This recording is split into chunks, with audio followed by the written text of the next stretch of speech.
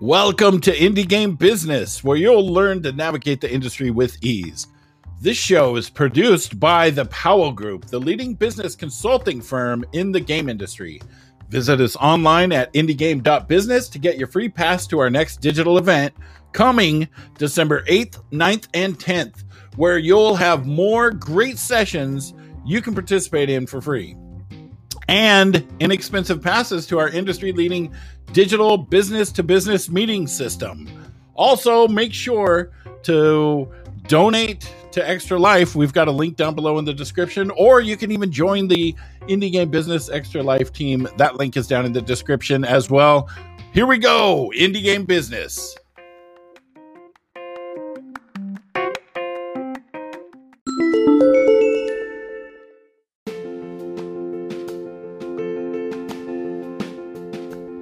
Indie Game Business has one of the longest running digital event series in the gaming industry, with hundreds of publishers, investors, developers, and tech companies to meet with.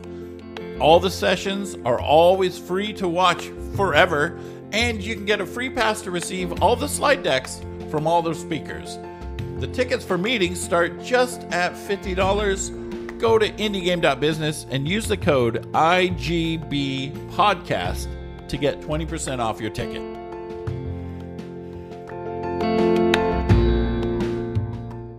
Well, it's Friday. Well, it's not Friday if you're listening to the audio podcast. It could be whatever day of the week. But what's up, everybody? My name's Indy, and the gentleman next to me is Mr. Jay Powell from Powell Group Consulting, and this is Indie Game Business. Today we have Jason Sklar, and we're going to be talking about how to make your freelance business a success, and some other things as well. We'll be talking about UX and UI. So let's get this show going there, Jay. Oh, yeah, Jason, welcome. And I appreciate the short notice. Jason was kind enough to hop in and decide to be here today with about 24 hours notice. So it wasn't completely random because we had talked earlier in the week, but still short notice. And I appreciate it. So let's start where we always start. Tell us how you got into the industry, and then walk us through your career up to this point. Cool. Yeah. Well, I didn't do any of the sort of traditional ways to get into the industry, at least the traditional ways that people think about when they haven't been in the industry. So games were pretty far away from, what I thought I would actually get into. And it wasn't until I was 30 that I actually got into the games industry. I decided I wanted to be an academic, and I studied how judges and juries make legal decisions in complicated civil and criminal cases. This was right around the time of O.J. Simpson and DNA evidence, so there was a lot of that kind of how do people understand probabilities of random matches, and then you add in police tampering. What are your beliefs about the criminal justice system? And it was really interesting, and I loved it, and I was fully engaged, and I was working crunch hours all the time, and I burned out. So you publish papers, all this sort of stuff, and then what do I do? I'm 29 years old. I thought this was going to be my career. And what I did is I took some entry-level jobs that were related to my skill set, analytical jobs, a lot of data analysis type of stuff. And I discovered actually that UI was a thing.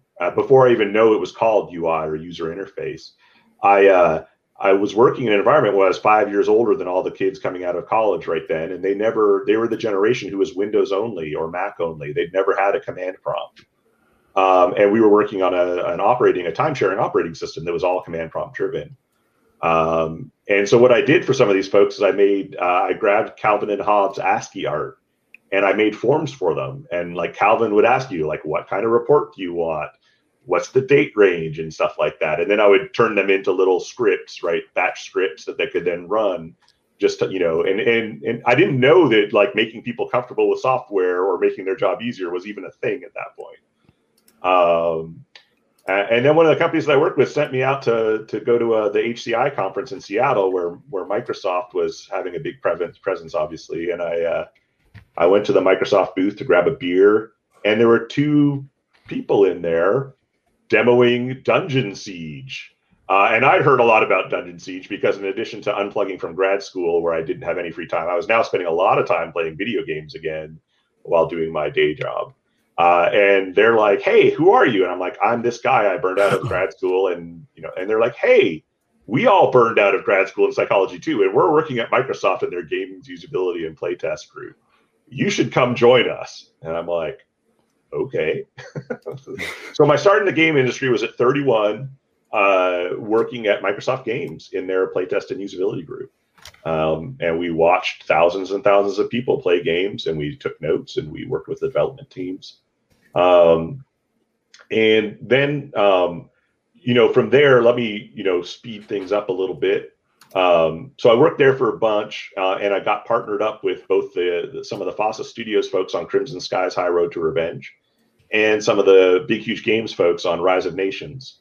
And those were my two sort of main signature projects that I was attached to, and learned a lot from the actual game devs. And what I just learned is that I liked making games with awesome people more than I like doing user research.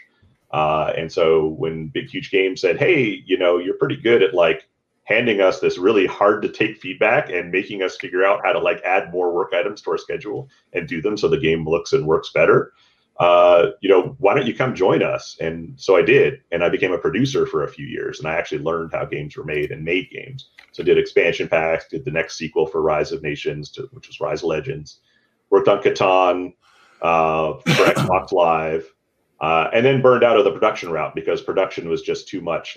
You know how it is, and feel free to jump in. It's your nose is to the grind. You're always focused on the problems and having to solve the problems. And I needed to get back into UX, and Catan was sort of that way. I got to design with Brian Reynolds, we got to design the core mechanics. How do you play it on a console game? How do you do social interactions where people will be speaking different languages? How do you make AI communicate in ways that can help people learn the game if they're playing solo? How do you onboard people to a game where they've never played a Euro game before in their lives?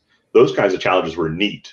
And that's what I wanted to get back into. And so I left after Catan shortly after I helped Big Huge pitch a game that became Amalur, the Reckoning game with 38 Studios and all that jazz later on. But I left to join Amazon and studied social computing. I joined their community group. How do we get people to write more reviews, write better reviews? How do we get more people to write reviews instead of the same 10 people writing 1 million each? And then how do we surface that data to people so they can make better purchasing decisions and purchase with more confidence? But I missed games, so I got back into consulting, and then I worked on a bunch of, at that point, all my Microsoft games user testing training, that hadn't been implemented by other studios. So there was room for a freelancer to come in and, Activision, EA, also, some of the big publishers didn't have a story to tell when it came to usability and playtesting, or they had a story, but it wasn't funded well enough to get all their major titles. So I got to just parachute around and work on teams, various teams. Some were successful and some weren't as successful. So Tony Hawk Ride was one of those ones that was challenging from a user experience perspective and pretty much every perspective.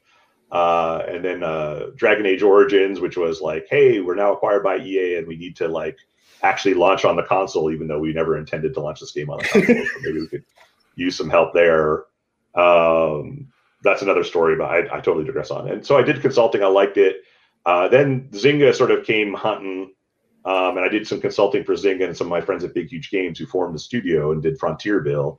I did a bunch of consulting for them. And then when I looked at the upsides of consulting at that time, versus taking Zynga money and working with folks I knew, I went Zynga. And then that imploded, and I went to Disney Mobile, and then that imploded, and I'm like, time to start consulting again. And this was 2013, 2014. So I've been consulting for the past 6 years. And 2 years ago is when I added on a couple of partners and realized there are just a lot of missed opportunities, and it was lonely. And so I found two folks, Neil Edwards and Dave Inscore, who I've worked with before, who are very different than me and provide really interesting and valuable skill sets. And I thought a partnership would be the way to go. And it's been glorious ever since. And that's how UX is Fine was born. It's I don't think we've had, and Dan, you may correct me here, I don't think we've had anyone on the show who didn't start out in games. Yeah. But it's very possible we have, because that's interesting. But I didn't start out in games. Who? I didn't start out in games. Well, you and I don't count. It's interesting because a lot of the reasons that you talk about for wanting to start consulting in terms of, like you said, Zynga, implodes at one point, Disney implodes at one point. And that's exactly why I opted 10 years ago, instead of taking that job at Amazon or somewhere else on the West Coast where I was interviewing, I didn't want to move my family all the way across the country and then have something like that happen. And it's like, well, shit, now I'm stuck in California. So, I mean, it's given how volatile the industry is, there's a lot of people who are doing freelance and consulting. And then with all the, pandemic going on and everybody realizing, oh, wait, I can actually work from home if I want to. I don't need to be in an office. We're seeing more and more people adopt this, lifestyle that you and I and Indy all have. And it's always just, that thing of how do you grow it? Because when you first start doing it, you're usually like 1 foot in the consulting and 1 foot in the job search area, because you never really know which way it's going to go. So when you started consulting, how did you get those first clients? How did was it something you positioned yourself, or how did you get the ball rolling? Yeah, I think, some of the best lessons I learned about game dev, apply well to just about any aspect of your life. And really the iterative approach and trying things, seeing what sticks and learning from it. Big Huge Games was sort of that was their shtick. They're not the only ones. They're not the pioneers of the method. Obviously, there's a diaspora of people who emerged from, and went on to do all sorts of different studios. And they ran them in very similar ways. The daily play test, right? You're playing the game every day. You're making changes based on the team's feedback. Everyone matters on the team, and you're improving things. And when you try things that maybe won't work, and you stick with them, and you don't do it willy-nilly either. Sometimes you got to stick with something that's uncomfortable or seems weird, just to give it a legitimate shot. And it's, that number one is being willing to iterate. And then number two, and I'm going to get into how did I land specific clients and stuff like that in just a sec. But number two is being realistic with yourself and what your situation is. So the first time I went consulting, it was me and my fiance. She wasn't even, I don't even know if she was my fiance at the time, but she was my girlfriend that we were living together. It was two of us in Seattle, living in a small apartment above Pete's Wines or whatever, right on East Lake. And our rent was like $900 a month or something between the two of us. She had gigs. It wasn't like we weren't laden with debt or anything like that. It's like, let's just give it a shot and see what happens. I'm in Seattle. If I need a job, I could get a job.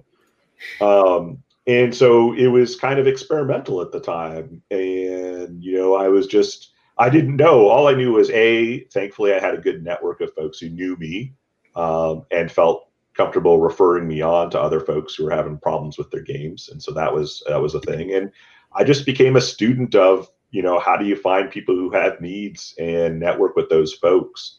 And then, try my best without a pitch deck or any kind of business background, figure out how to cost these things out and figure out, how I'm going to attract a client who can pay my living wage. And so how I landed those first few clients, some of it was the first round was, some of it was there were people I worked with before and they knew me and they knew that they needed some work done. And the main thing that I wanted to build was sustainability. And so what I knew was I couldn't be it's Gil here. I just need one more deal to, so I can feed my kids at the end of the month, right? I wanted to use my internal contacts as a way of iterating on my process, my approach, getting some cash in the bank, obviously. But I knew that if I became comfortable with that, I would be just as dependent as I would be at a full-time job, right, on that relationship. And as we all know, the games industry is volatile. They might love you, but if you're going to pay a coder, you're going to pay Jason. You're going to pay a coder every time, right? So yeah, exactly. I mean, that's one of the things about being in a specialized section of the industry, like I am and like you are. You don't necessarily we're not needed all the time. and you're right. It's like, and if we were willing to do it, that's a different thing too. Like, so I did have a producer background, but what I knew is that made me miserable at my soul. Like I just wasn't fit for it to do it all the time. So it's like, how do I form my goal then was, how do I form a game development studio with 3 of my friends when they don't need me? They need a business person, or they need a executive producer, right? Like I could never be that 4th person in an indie startup unless I was willing to be those things. And I wasn't. I just knew that like I just emotionally couldn't do it. And so that it was depressing at the time. But once I just made that realistic assessment and said, you know, I'm never going to be that 4th person of a partner, you know, let's at least work with a bunch of these folks. The realization that I had, and looking back, it's like, you know, I spent the first 6-7 years as an agent. I should have realized that there are opportunities for business consultants, but yeah, I didn't. But I was actually hired as a freelance biz dev person for Adrian Crook's team, who do very specific free-to-play design consulting. Yep. Jordan from Zynga was working with us at the time. And I was like, if there's a niche for that, there has to be a niche for what I do. And that's how I got going in there. And so it's always challenging getting that first one. The other big challenge, and you and I talked about this earlier this week. How did you go about pricing your services for the first few companies? I got a couple of stories to tell about that. One is I just, you know, like what's the bare minimum that I need to live on? And, you know, I wasn't confident in what I focused on too much early on is like, how much an hour do I need to charge for a deal that's 2 weeks so that I can get 10 of those a year that I can like at least live on. Right. And you're not focusing at all on the business side of things, what they want to hear, which is what's the value that they're getting. Because if you're just charging on an hourly basis, you're always screwing yourself, because if you believe in what you do and you're good at what you do, you're providing, you know, 10x the value that they're actually paying for, right? They're not just paying your wages, they're paying the value. And so the way I started was just like, what's the lowest I can possibly charge and still be respected, and still just pay the bills if I get a modicum of work, right? And the 2 lessons that I heard from a couple of different people in terms of pricing were, one was more general, which was until people start turning you down or saying, oh, and then coming back to you later and you're nervous, like, am I going to land this thing or not? And they have to come back to you later and ask for approval or whatever. Until you're doing that, you're definitely not charging enough. So stop doing that, right? And the second piece of advice, it depends totally on the market and what the market will bear and what biz dev user acquisition costs you. And so at the time I was doing, the initial time I was doing smaller deals, I was doing, you know, $5,000 to $20,000 deals.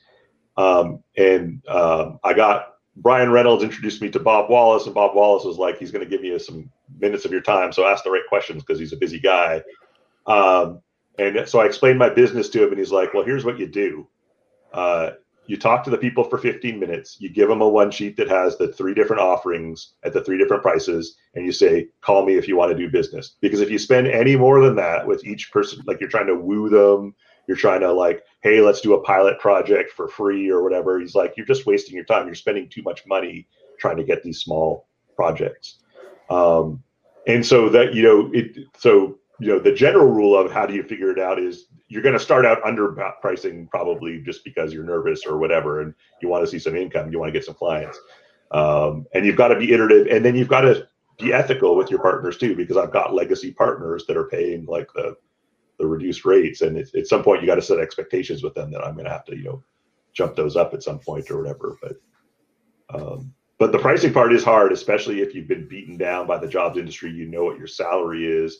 And you got to remember that your wage in the jobs industry is like, it's kind of independent of your value that you might produce as well. And so that's the thing that, and it also depends on your expertise, because sometimes what the market is, the market already bears that. Like if you're an artist in a very specific area, unless you're a name, like the market dictates what you get paid. It depends on what country you live in, right? So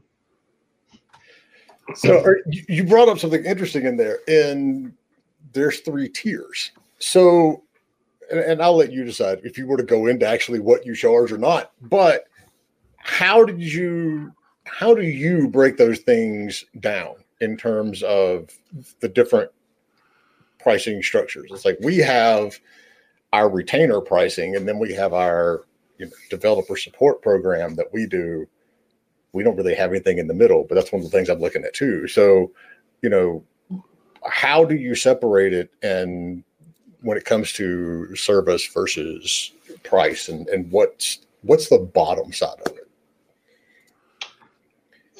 So it depends. Like, as I've moved from like, how do I just do the bare minimum of work so that I can earn as much as I was earning at Amazon, and it's just me. Like, that pricing is very different, and the offerings that I have are very different. And that was fun to do for a couple of years. And basically, that was just a matter of I'm not going to do a lot of the wire for, like, you're never going to hire me for 40 hours a week. You're going to hire me from between 4 and 8 hours a week, and I'm going to be on retainer to give you advice and consulting on a high sort of expert level.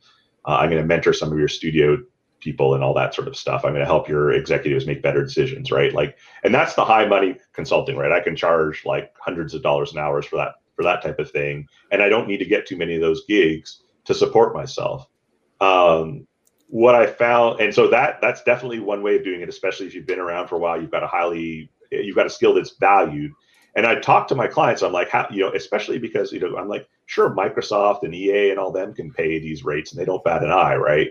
But like, how am I getting my smaller developers to justify paying this stuff? So I talked to a bunch of the founders of the companies, and I'm like, it's like, $10,000 isn't that much, and the monthly burn for you for 5 months might be just a couple grand a month or something like that. But like, you could be hiring other talent and other folks. It's not like you have a $10 million, $20 million, $100 million budget. And as it turns out, especially in the free to play world, where you need to go to soft launch, you need to show some metrics before you can scale. It's like, they're like, every $5,000 I spend on you, like, the ROI in terms of my spend down the road and user acquisition and being able to scale up user acquisition, I know for a fact you're going to move my metrics, right? My D1 retention, the number of people getting through the funnel, I believe that, and you don't have to move them that much to save me a ton of money on the back end. And so that's how I attach that market, which is the people who are like, how can they possibly afford my rates? But yet they can, because it makes sense for them to do it and to mitigate their risk. And then the more premium clients, like the deeper pockets clients, they have other concerns sometimes too. Like, they do have free to play concerns and business model concerns, but they also just have like, we're a brand, this is an IP, we've got another developer working on it, and it's a crap show, right? They just don't know UX, and we don't want, and it has nothing to do with the team. The teams are usually very competent, very motivated, very talented, very hardworking, right? It's nothing specifically to do with the team. It's just UX in games is a newish thing. And when you're a publisher spending a lot of money on a game, you want to make sure that box is checked. And so that's where you can charge a lot of money there too, because the publishers are paying that, not the developers. And they understand that, like, spending $10, $20, $30, $40, $50,000 at this point in this game is going to have a huge return on investment in terms of, well, it's going to mitigate risk, but then it's going to have that return on investment too.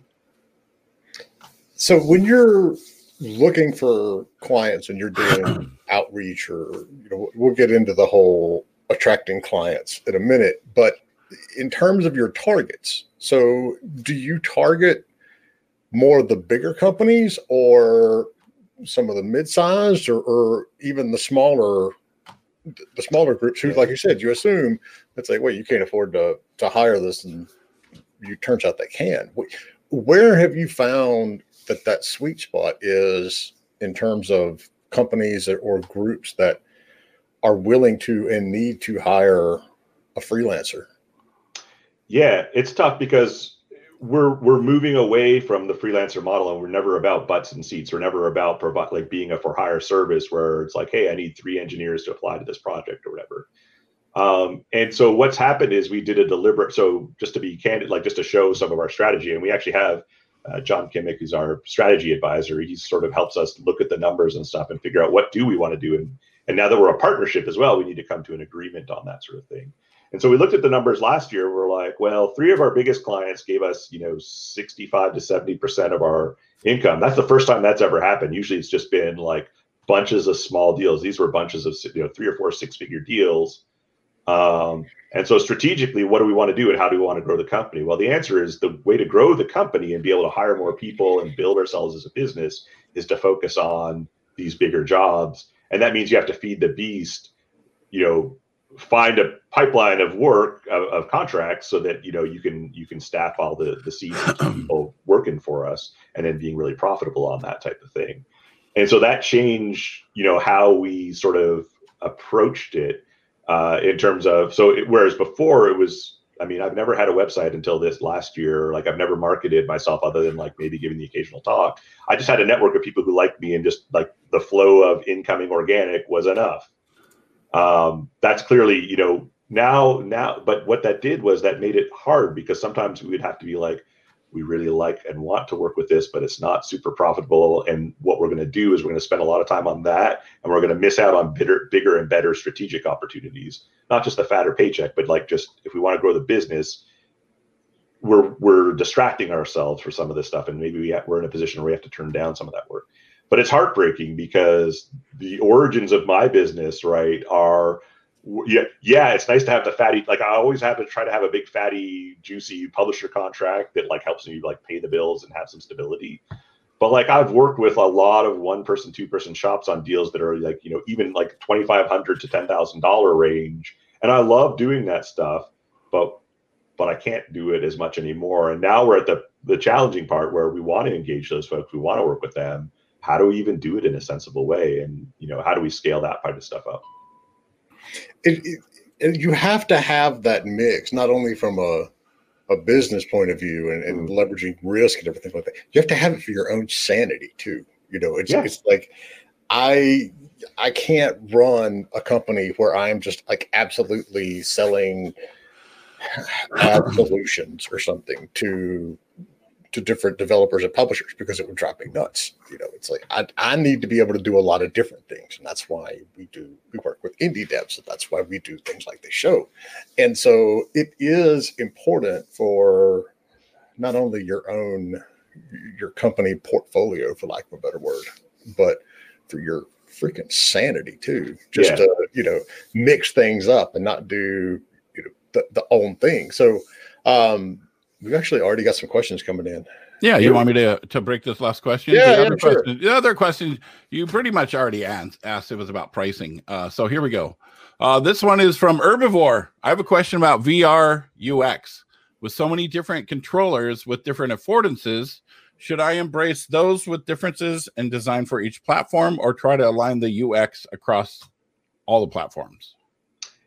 So how much money do you have, right, is the number one question, and time do you have? I was just on Pocket Gamer Helsinki yesterday, and one of my questions to the group is about big screen gaming and stuff, and is like, does quality ever matter for a cross-platform strategy? Because, because you get a lift by putting it's pretty cheap to put your game on different platforms if you don't care about quality. And the lift that you get is noticeable and substantial. You've already invested all this money in making the game, so just a little bit more to get them on the platforms, incremental revenue, or as a user acquisition strategy in terms of just like generating more buzz for your game. People are more likely the people with the phones are more likely to talk to their friends with the PCs, and they'll hear about the game. So there's lots of merits to it, but really, like, what I like to do is I like to work on a quality experience. Like, I want your game that runs on the Switch to feel like it was designed for the Switch, not for the PC and just jammed into the Switch, right? And so I think the way I'm attacking your question there is it depends on, who are you in this business proposition, right? Are you the person who wants to dominate and be known as the company that can have a sweet experience on all of these different VR platforms? Or do you want to just like get out there known as a developer who makes a financially successful product and one of the ways to be financially successful is to make sure that you're on all the platforms, right? And they're two very different approaches. And obviously the one that is UX first is costlier. It takes longer. It's harder to do that well. And their response was, for how much money? Basically, no money. So they should have said at the end of that question, you should have said for free. Right? Yeah. And that's the, that's the gist of it, right? It's sometimes, especially in a position that you're in right now, it's especially for VR, where the market still is kind of, there's room to like actually make a wave or whatever, right? And so if you want to get noticed, then getting it on and getting it out, you need reach, because it's not like there's one dominant platform where you're going to get all the. I mean, there is, but it's not like that's enough, right? You need to kind of have the reach of all the platforms. So the most important thing is to get it out there on all the platforms, I would think, at this point. Diversify. So, and it pains me to say that as a UXer. I know, because it is. I mean, there's games that you play, and you're like, this is obviously not intended to.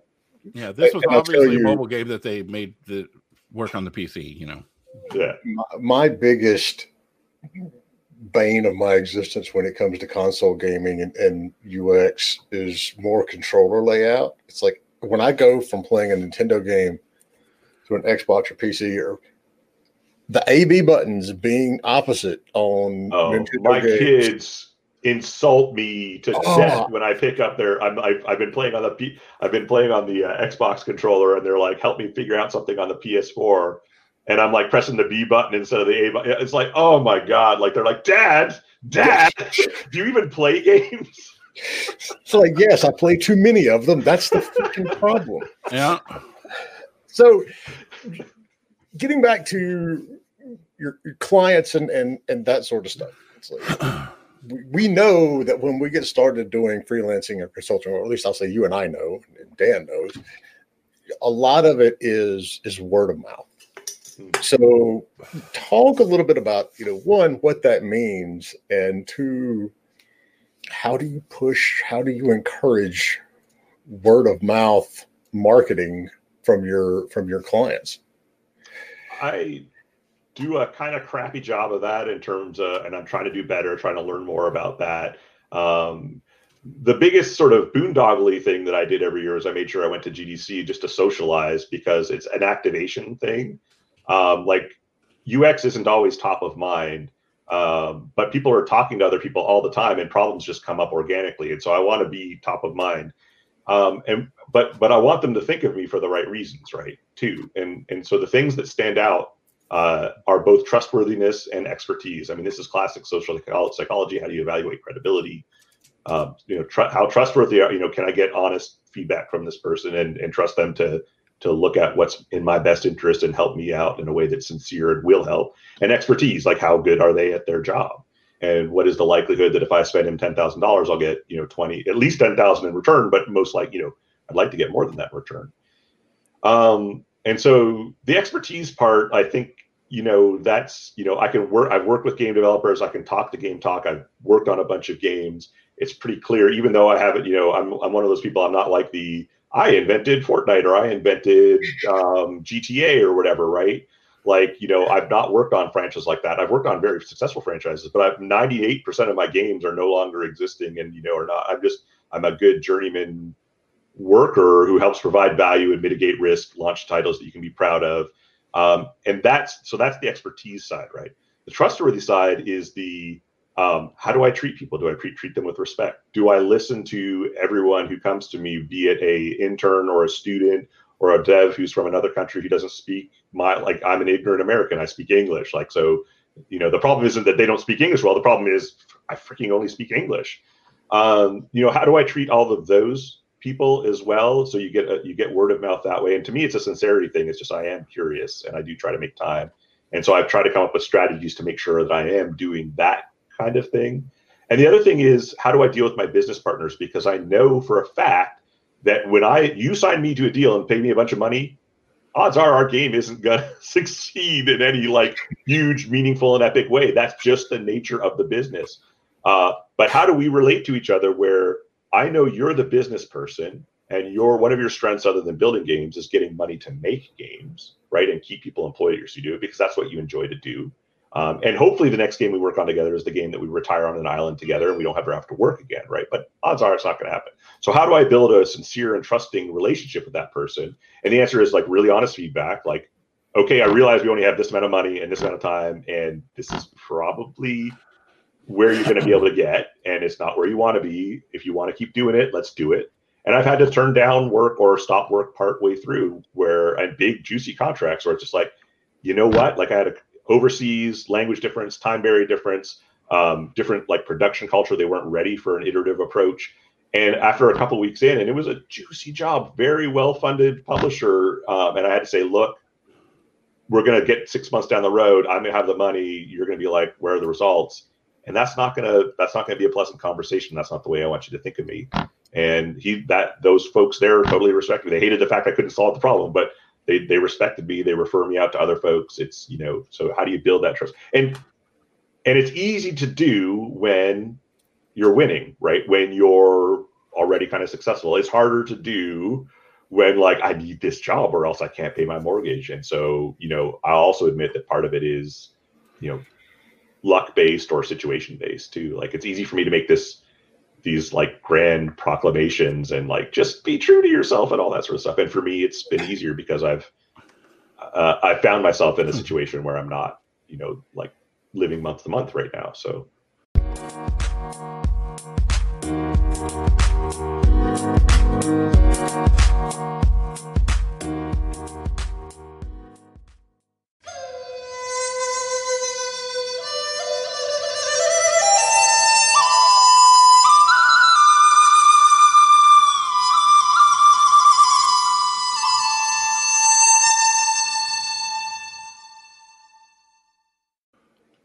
That does help big time, doesn't it? Yeah. Hey, let me drop in with another question from John Engesser. He's on LinkedIn, and his question is: not sure if you do much in mobile games, but how old phones do you try to optimize free-to-play games? That's a shift in gears right there.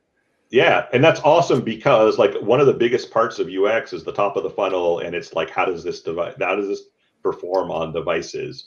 And in fact, oftentimes the first questions I ask mobile clients are, let me see the very top of funnel in terms of like how many people are able to load the game, get into the game and all that sort of stuff. And it's like, I see you want me to address this 12% drop on the tutorial step 4, but like you're losing 17% of your people right here because they can't load the game in under 20 seconds or whatever. And this very much speaks to hardware. Usually the publisher or the developer has a sense of what phones, like what handsets they're going to support and stuff. And it's the cost benefit analysis, right? It's the, is our market going to be mostly North American and European, and where we know they have good cell phone connection, that they're likely to be buying the newest phones and stuff like that.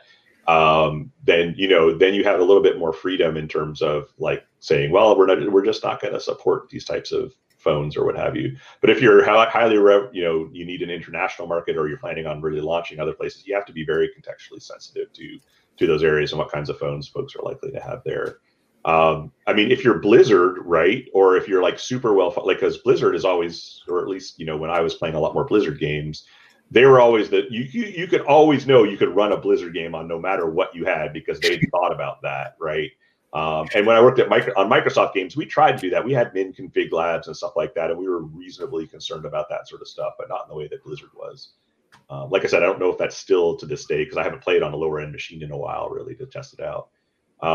But yeah, there's no good like stop at iOS 12 on the phone and stop at rainbow stripe unicorn poop on Android because I can't ever remember what the names of all their OSs were or whatever. I wish I could. And so it's the more important strategic thing is to like really be hand in hand with your lead dev on that and figure out what the trade-offs are when you make some decisions and like how hard would it be if this game does get big and we need to go on other platforms. Have we totally sewn ourselves in a corner, or are we able to scale down the road? I've got a UI UX question that's coming up partly because of what's behind me. As much as we make fun of Skyrim, I've got like thousands of hours in it, and I started another playthrough. And one of the things that is absolutely, it's almost required at this point, is for you to use the Sky UI, which was a modded UI that came with it. We play World of Warcraft, and nobody raids with the standard UI that comes in World of Warcraft. Where do you learn and iterate new aspects of user interface, and how much of that comes from AAA games versus coming from indie games and the mod scene? Oh gosh, yeah. I mean, that's why, as I age, it's why it's so important for me to stay engaged with people of all ages who like all types of games, because sometimes the big players will they'll spend the money on the research and the time, or they'll have they have a research department that's found all the cool indie games that have made innovations in UX UI. They just grab it, like we all do in the industry, right? We just grab what works and we apply it into our game. But yeah, you're fooling yourself if you're not playing a wide range of games in your genre and you're hoping to build on and improve the UX. In terms of Skyrim and all that sort of stuff, that's a whole other talk in terms of Bethsoft and all them, because they're like Bethsoft and the BioWares. Though I've been able to work on some BioWare titles, but not really so much on Bethesda titles. They're the ones that people constantly complain about their UI and UX and stuff like that, but they clearly have a winning combination, right? And so it's helped me think a lot deeper about the building that trust relationship with your users and in what context, because when I was younger and, oh my goodness, if you don't have good UX in the traditional sense of usability and stuff like that, you're never going to have a great game. And case in point, right? We've got a bunch of developers who make games who, make UXers like myself cry. Why wouldn't they adopt the Blizzard mentality of just we know we're going to optimize it so much, but let's just let the community take it from there, kind of thing. And it's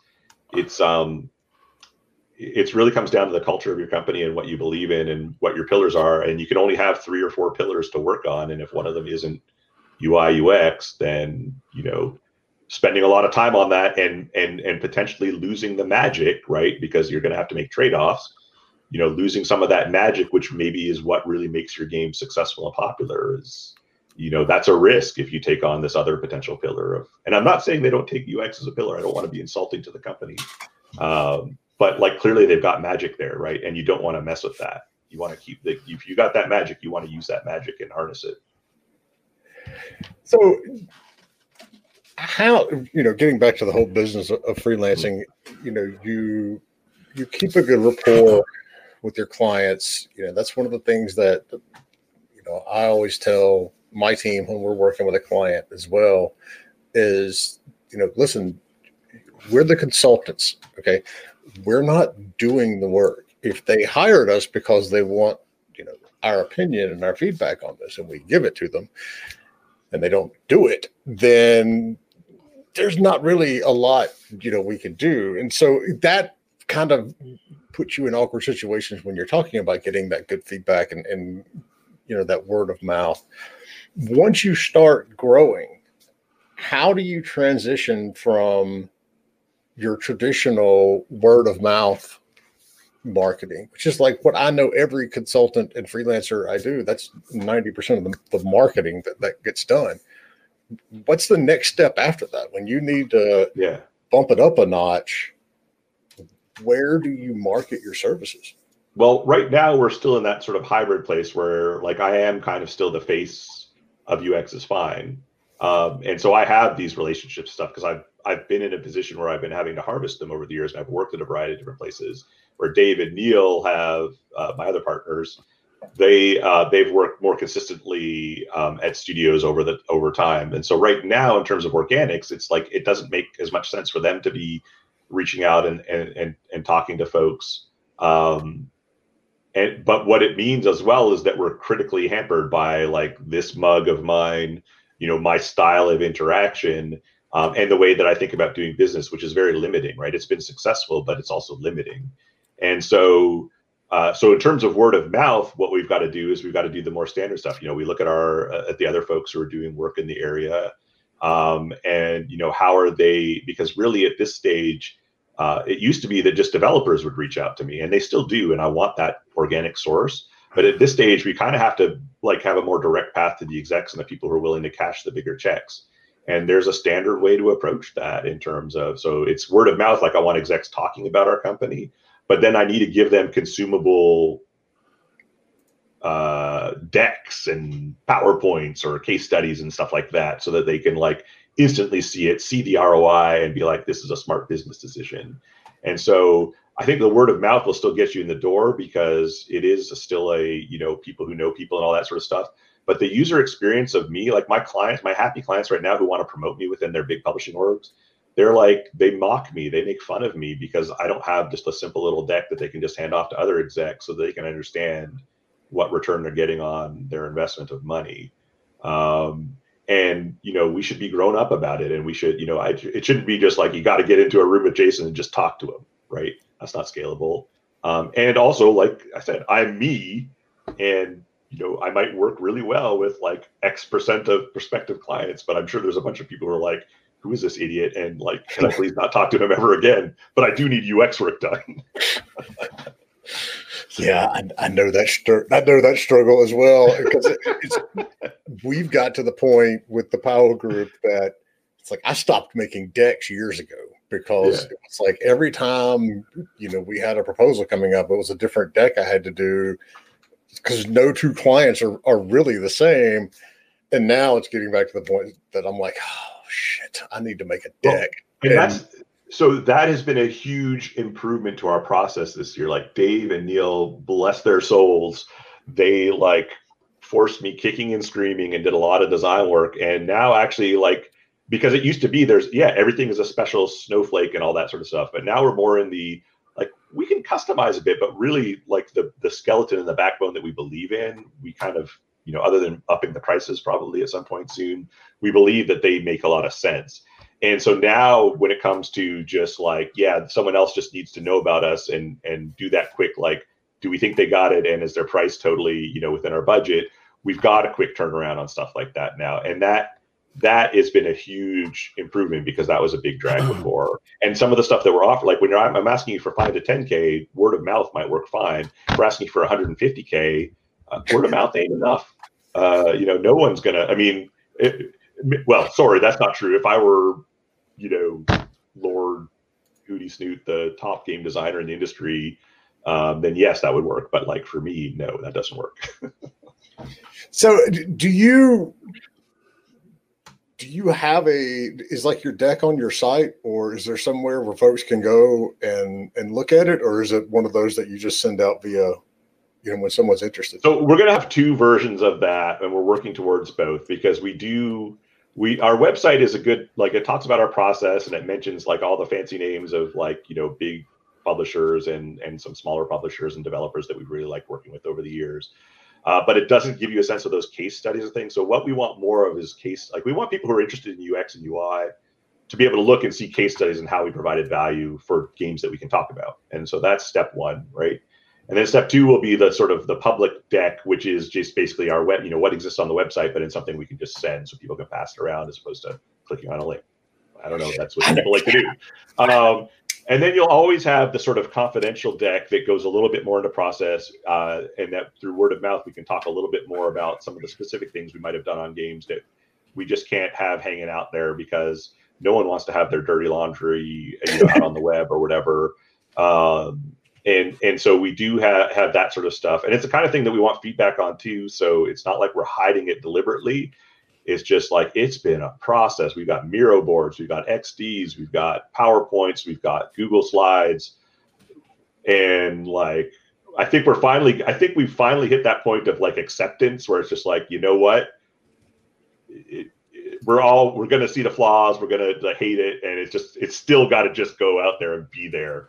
Because we're overthinking it, and something is better than nothing oftentimes.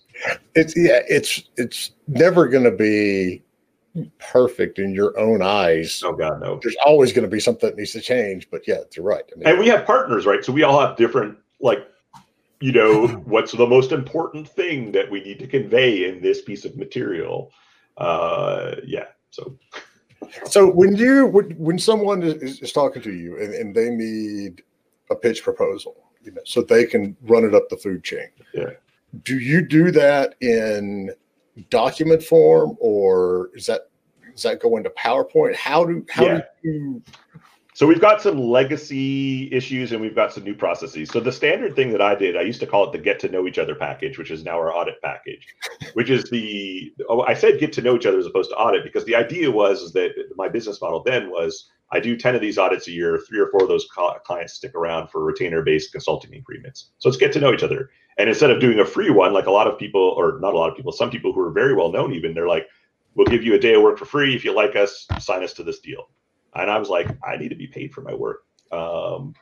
Because I think it also devalues and this isn't a criticism of the other models, but like I think doing anything for free devalues the work that you do. And I think that I was also confident enough in the process that you're going to get 5 to 10. If you're spending 5 to 10K, you're going to get twice that at least. So at that point, it was easy for me to sell this as a get to know each other. You'll walk away with something concrete. And then maybe we'll do a retainer agreement afterwards. And that was just a bullet pointed list, man. That's just like, and I still use that today. Here are the bullets that we talk about. And it's very boring and bland, and we're going to make a cooler version of it at some point. And then the more comprehensive services that cost more, well, they get, a little more visual love. And basically we have templates that we do in XD, Adobe XD right now, but they can be exported to a PDF or into a slide deck or whatever, super easy. And that's we just generated, templates that we can just plug in new logos and customize it if it needs a little tweaking, and it's easy to just like churn those out. It's always good to know, because there's these fundamental questions that everybody has when they first start, whether they intend to be freelancing in consulting or whether they just lost a job or just moved or what have you. And it's like, oh shit, now I'm a consultant. It usually boils down to, how do you price yourself? How do you find clients? And how do you convey that, that benefit, what you do, to them? One of the things that I always tell folks is, they're like, so what's your hourly rate? I'm like, I don't do an hourly rate. It's like, we do things that are, objective based. We want to know where you want to be in 6 months, that sort of thing. Because some of these, companies, if you get into that, then people start pushing back. It's like, well, why do you charge $250 an hour? Jason only charges $150 an hour. I don't know. You're charging way too much to be based where you are. It's like that. Yep. And that's where it's like, depending on how well things are going, depends on how much BS like that you can take, right? Like you could be like when you're in a good spot and you're busy, it's like, go to Jason then and save yourself $100 an hour. And I'd like to say that we're always in that spot, but we're not. Like, what you need to learn is, like, at some point you need to pay the bill. Like, you just need the money, right? At some point you're going to have to sacrifice, and you're going to have to take it on you're going to have to take it. And you're going to teach yourself that this is not the way I want to do business for a living. And I'm going to find ways so that I don't have these problems anymore. But sometimes you just gotta do it. And that's why we're actually very transparent with our numbers in terms of how it works out, like the numbers that you can expect from each of our people and what the burn rate is of that. And if you want to talk to us about the number of hours, if you think it's too many, too few, or the rate for each hour, we're happy to talk with you about it. But like we're at this stage, we're not really going to budge on that. And we try to go, we're working on our qualification process. Like, the reason why we need to do more marketing is that there are people out there who can't afford it, see the value in it. And we just need to make sure we're getting in front of them, instead of the folks that like they're in a really dire situation and they certainly could use the help, but they don't realize the investment it's going to take to get that help. And as well, once we have more of a beast, then it becomes interesting to think about, well, what is the lowest that we could take in times when we're, when we have some people idling and stuff like that. But the way I'd rather approach it is, how do we make sure that we have prices set right so that, like, we can have a runway and we can self-fund those dips and spend that time in strategy, investing in our people, growing more, and so that we don't have to be in the business of, like, how do we cut it down from 150 to 125 or whatever. But again, it's like, it's where you are, man. It's like there aren't universals, right? Like, you got to eat and feed your kids or have a house. You have to be careful about it too. And I've been there as well. We take clients that we have to take that we don't really necessarily want to take sometimes, but the mortgages due, and you got to eat. And so it's one of those things that I always, heavily caution people against. It's like, yes, there are going to be the deals that you just absolutely have to take because you don't have another option. But if you go too far down that path, then you're going to get yourself in trouble when something else does come in. It's like I've seen a lot of, consultants get down and they're like, okay, well, I'll just do, it's easier for me to say it with a business deal than a UX thing, but it's like, well, I'll take that client just on a commission. Well, you're not really getting paid on that. And so if you start spending 20, 30 hours a week on commission deals that may or may not be yielding revenue, and then someone comes to you and says, yeah, I'm going to pay your retainer or your flat fee or whatever it is. Now you don't have as much time to do that because you're already committed to all of these other things. And it's something that you just simply have to be very, very careful on because you can get yourself in trouble. Exactly. I don't have time. And you can be strategic as well. So John Kimmick, who's our strategic advisor, he advises lots of different folks. And so we've had opportunities to do, free work for a bunch of different clients. And we're specifically we're trying to get our cash flow in a way where we have a runway and all that sort of stuff so we can choose later on pro bono what we want to do. I don't understand that concept. That's What's that?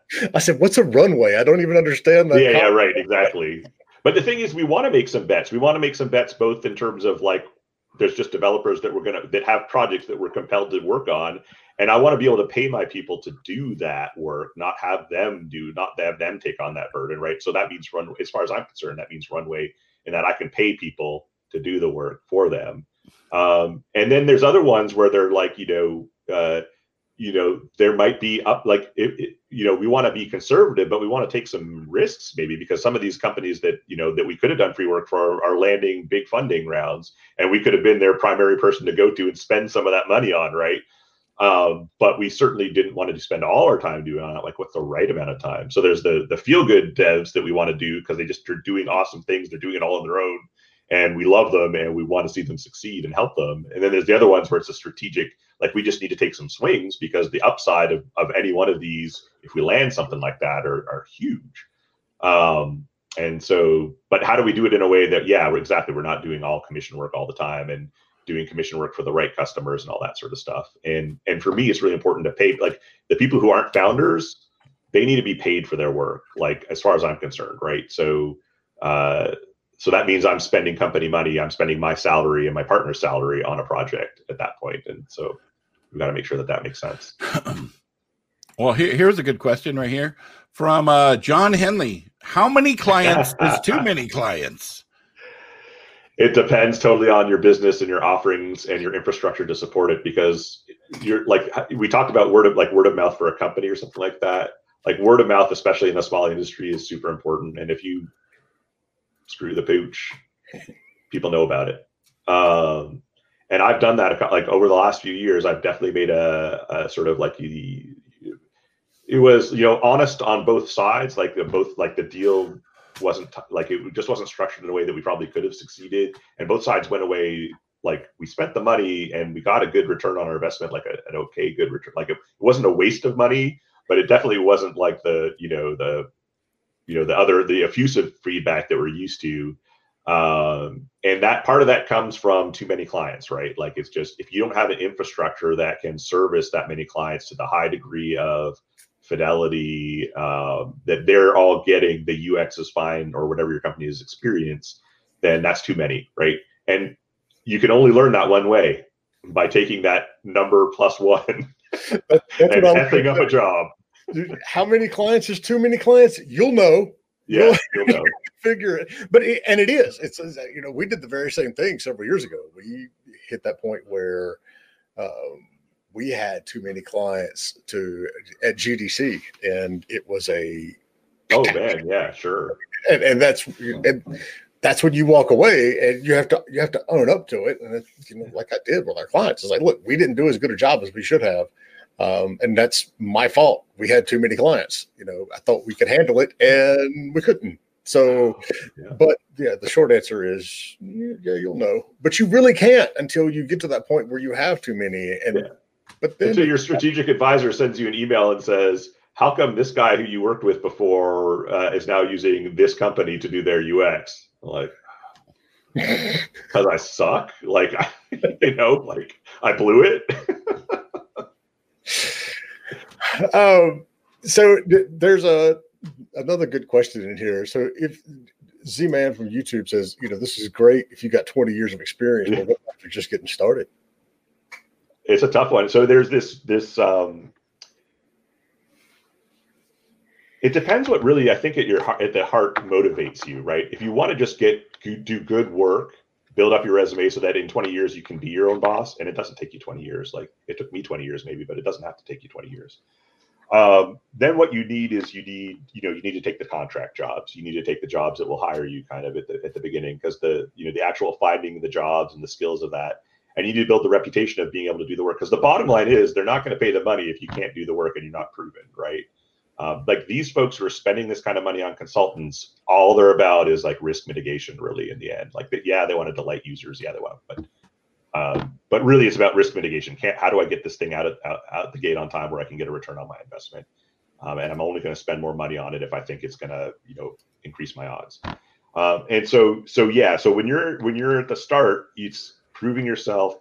And then you're evaluating each and every opportunity of, does it allow me to build my skill set and what I want to do, and get better at it so that I can build a reputation as being really awesome at this type of thing, and then get noticed. And then then you find better jobs. And if you decide freelancing is more what you like than working for one company that might go under the next day, then, you get your portfolio out and all that sort of stuff. And that doesn't, like, we're looking for talent. We're moving people in from outside the games industry into the games industry. Sorry, I got some music in the background. I don't know if that's like the rap.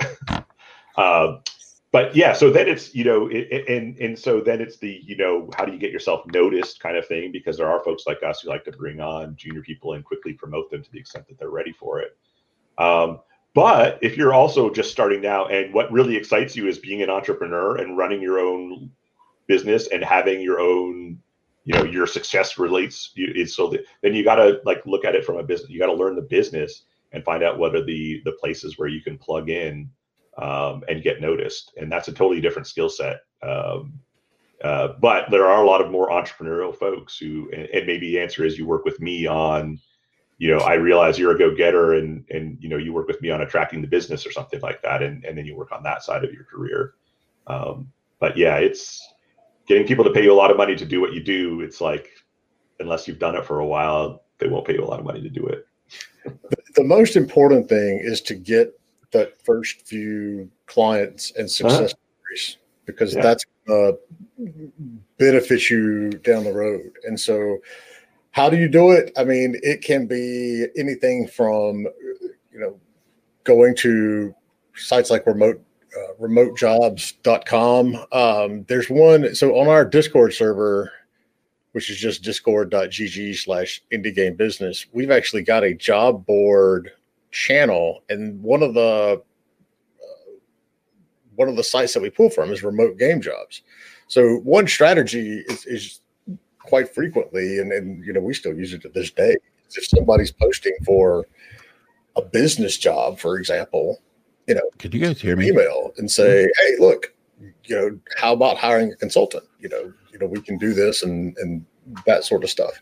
So, I mean, Z-Man says he's looking for game design or even dev work. So the first thing is, especially on game design, you're going to have a game you have designed to use as an example. And it's a catch-22. And a lot of these colleges and universities like to tell you you're going to get a job as a designer because you have a degree that says you're a designer. That's not always true. You've got to have that work that you can point to. And the more of that you have, the easier it is to find stuff and the more you can charge for stuff. But it really comes down to making sure that you've got that track record to show that you can do what you need to do. But, when we're out there, looking for clients and that sort of stuff, going to job boards and seeing who's hiring is a good opportunity, because they may be more interested in having someone with your skill set versus somebody they have in house. there's a lot of different variables, but the most important thing is that you have a track record that you can rely on, because you've got to have that before you can really start doing a lot of consulting stuff in general. All right. So if anybody else has got questions, we're coming up on our time here. Pop them in the chat. If you're on the Discord, you can DM me your questions on the Discord, and that'll work as well. So let's just talk, timely stuff real quick. Xbox or PlayStation in December, Jason? I've migrated over time because I've still got my chip from my Microsoft days. So, but once I moved out to the East Coast, and now that I'm not in East Coast time, it became harder to synchronously play with my friends back on the West Coast. So the PS just kind of more emerged as a thing. You'll see in my background here, I've got the PS here. The Xbox is downstairs. I'm agnostic, and I'm not an early adopter of any kind of tech. So I'm not going to be a first mover. I'm not miffed that I didn't get into the pre-order for my PS5 or whatever. How's that for a waffly answer? And it's not because I'm desperate for like Sony or Microsoft business. I don't want to piss one or the other off. It's like there's so many devices and so many ways to play games. Like I'm like, all right, prove it to me. Like, let's hear what people are talking about and watch what they're playing, and then I'll make my decision. It's always interesting because it's all speculation right now, and you'll see arguments going either way. And when I worked at Microsoft, even as part of that culture, like making fun of the PlayStation, like how could people possibly want its inferior hardware and all? It's like, I was a professional in the industry, and I was still like making judgments like that. Like, really? But that's what, at the end of the day, the core hardware only really matters to those early adopters anyway. But the article I read, I guess it was this morning from PC Gamer, was talking about the exclusives and things. And it's like, just admit that this is coming out on PC eventually, because apparently one of the big announcements Sony had during their thing had this giant asterisk beside it that said, "Oh yeah, it's actually also coming to PC." We're reflecting on another Slack group that I'm on, and we're reflecting on how interesting that is, right? That now exclusives are going to be on PC too. Yeah. Yep.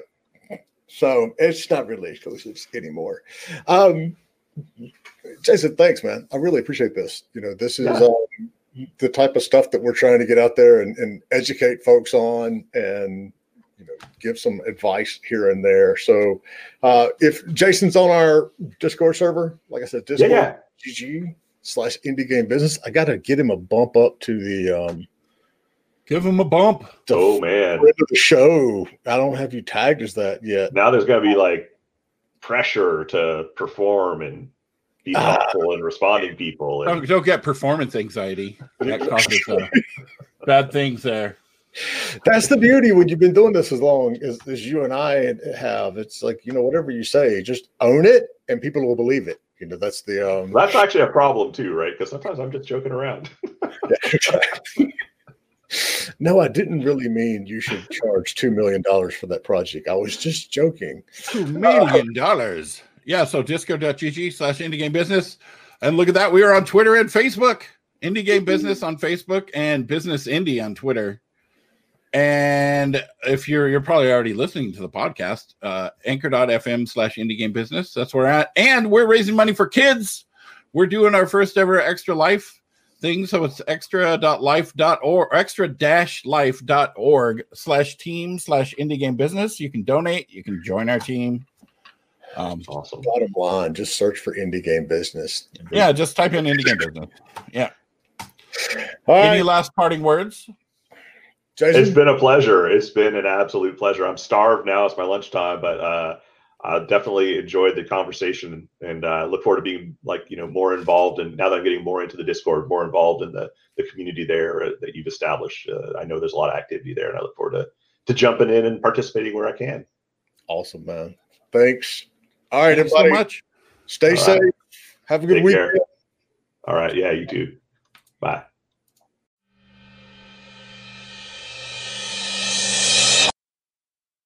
Thanks for listening to Indie Game Business. You can learn more about the show and our online business networking events at indiegame.business.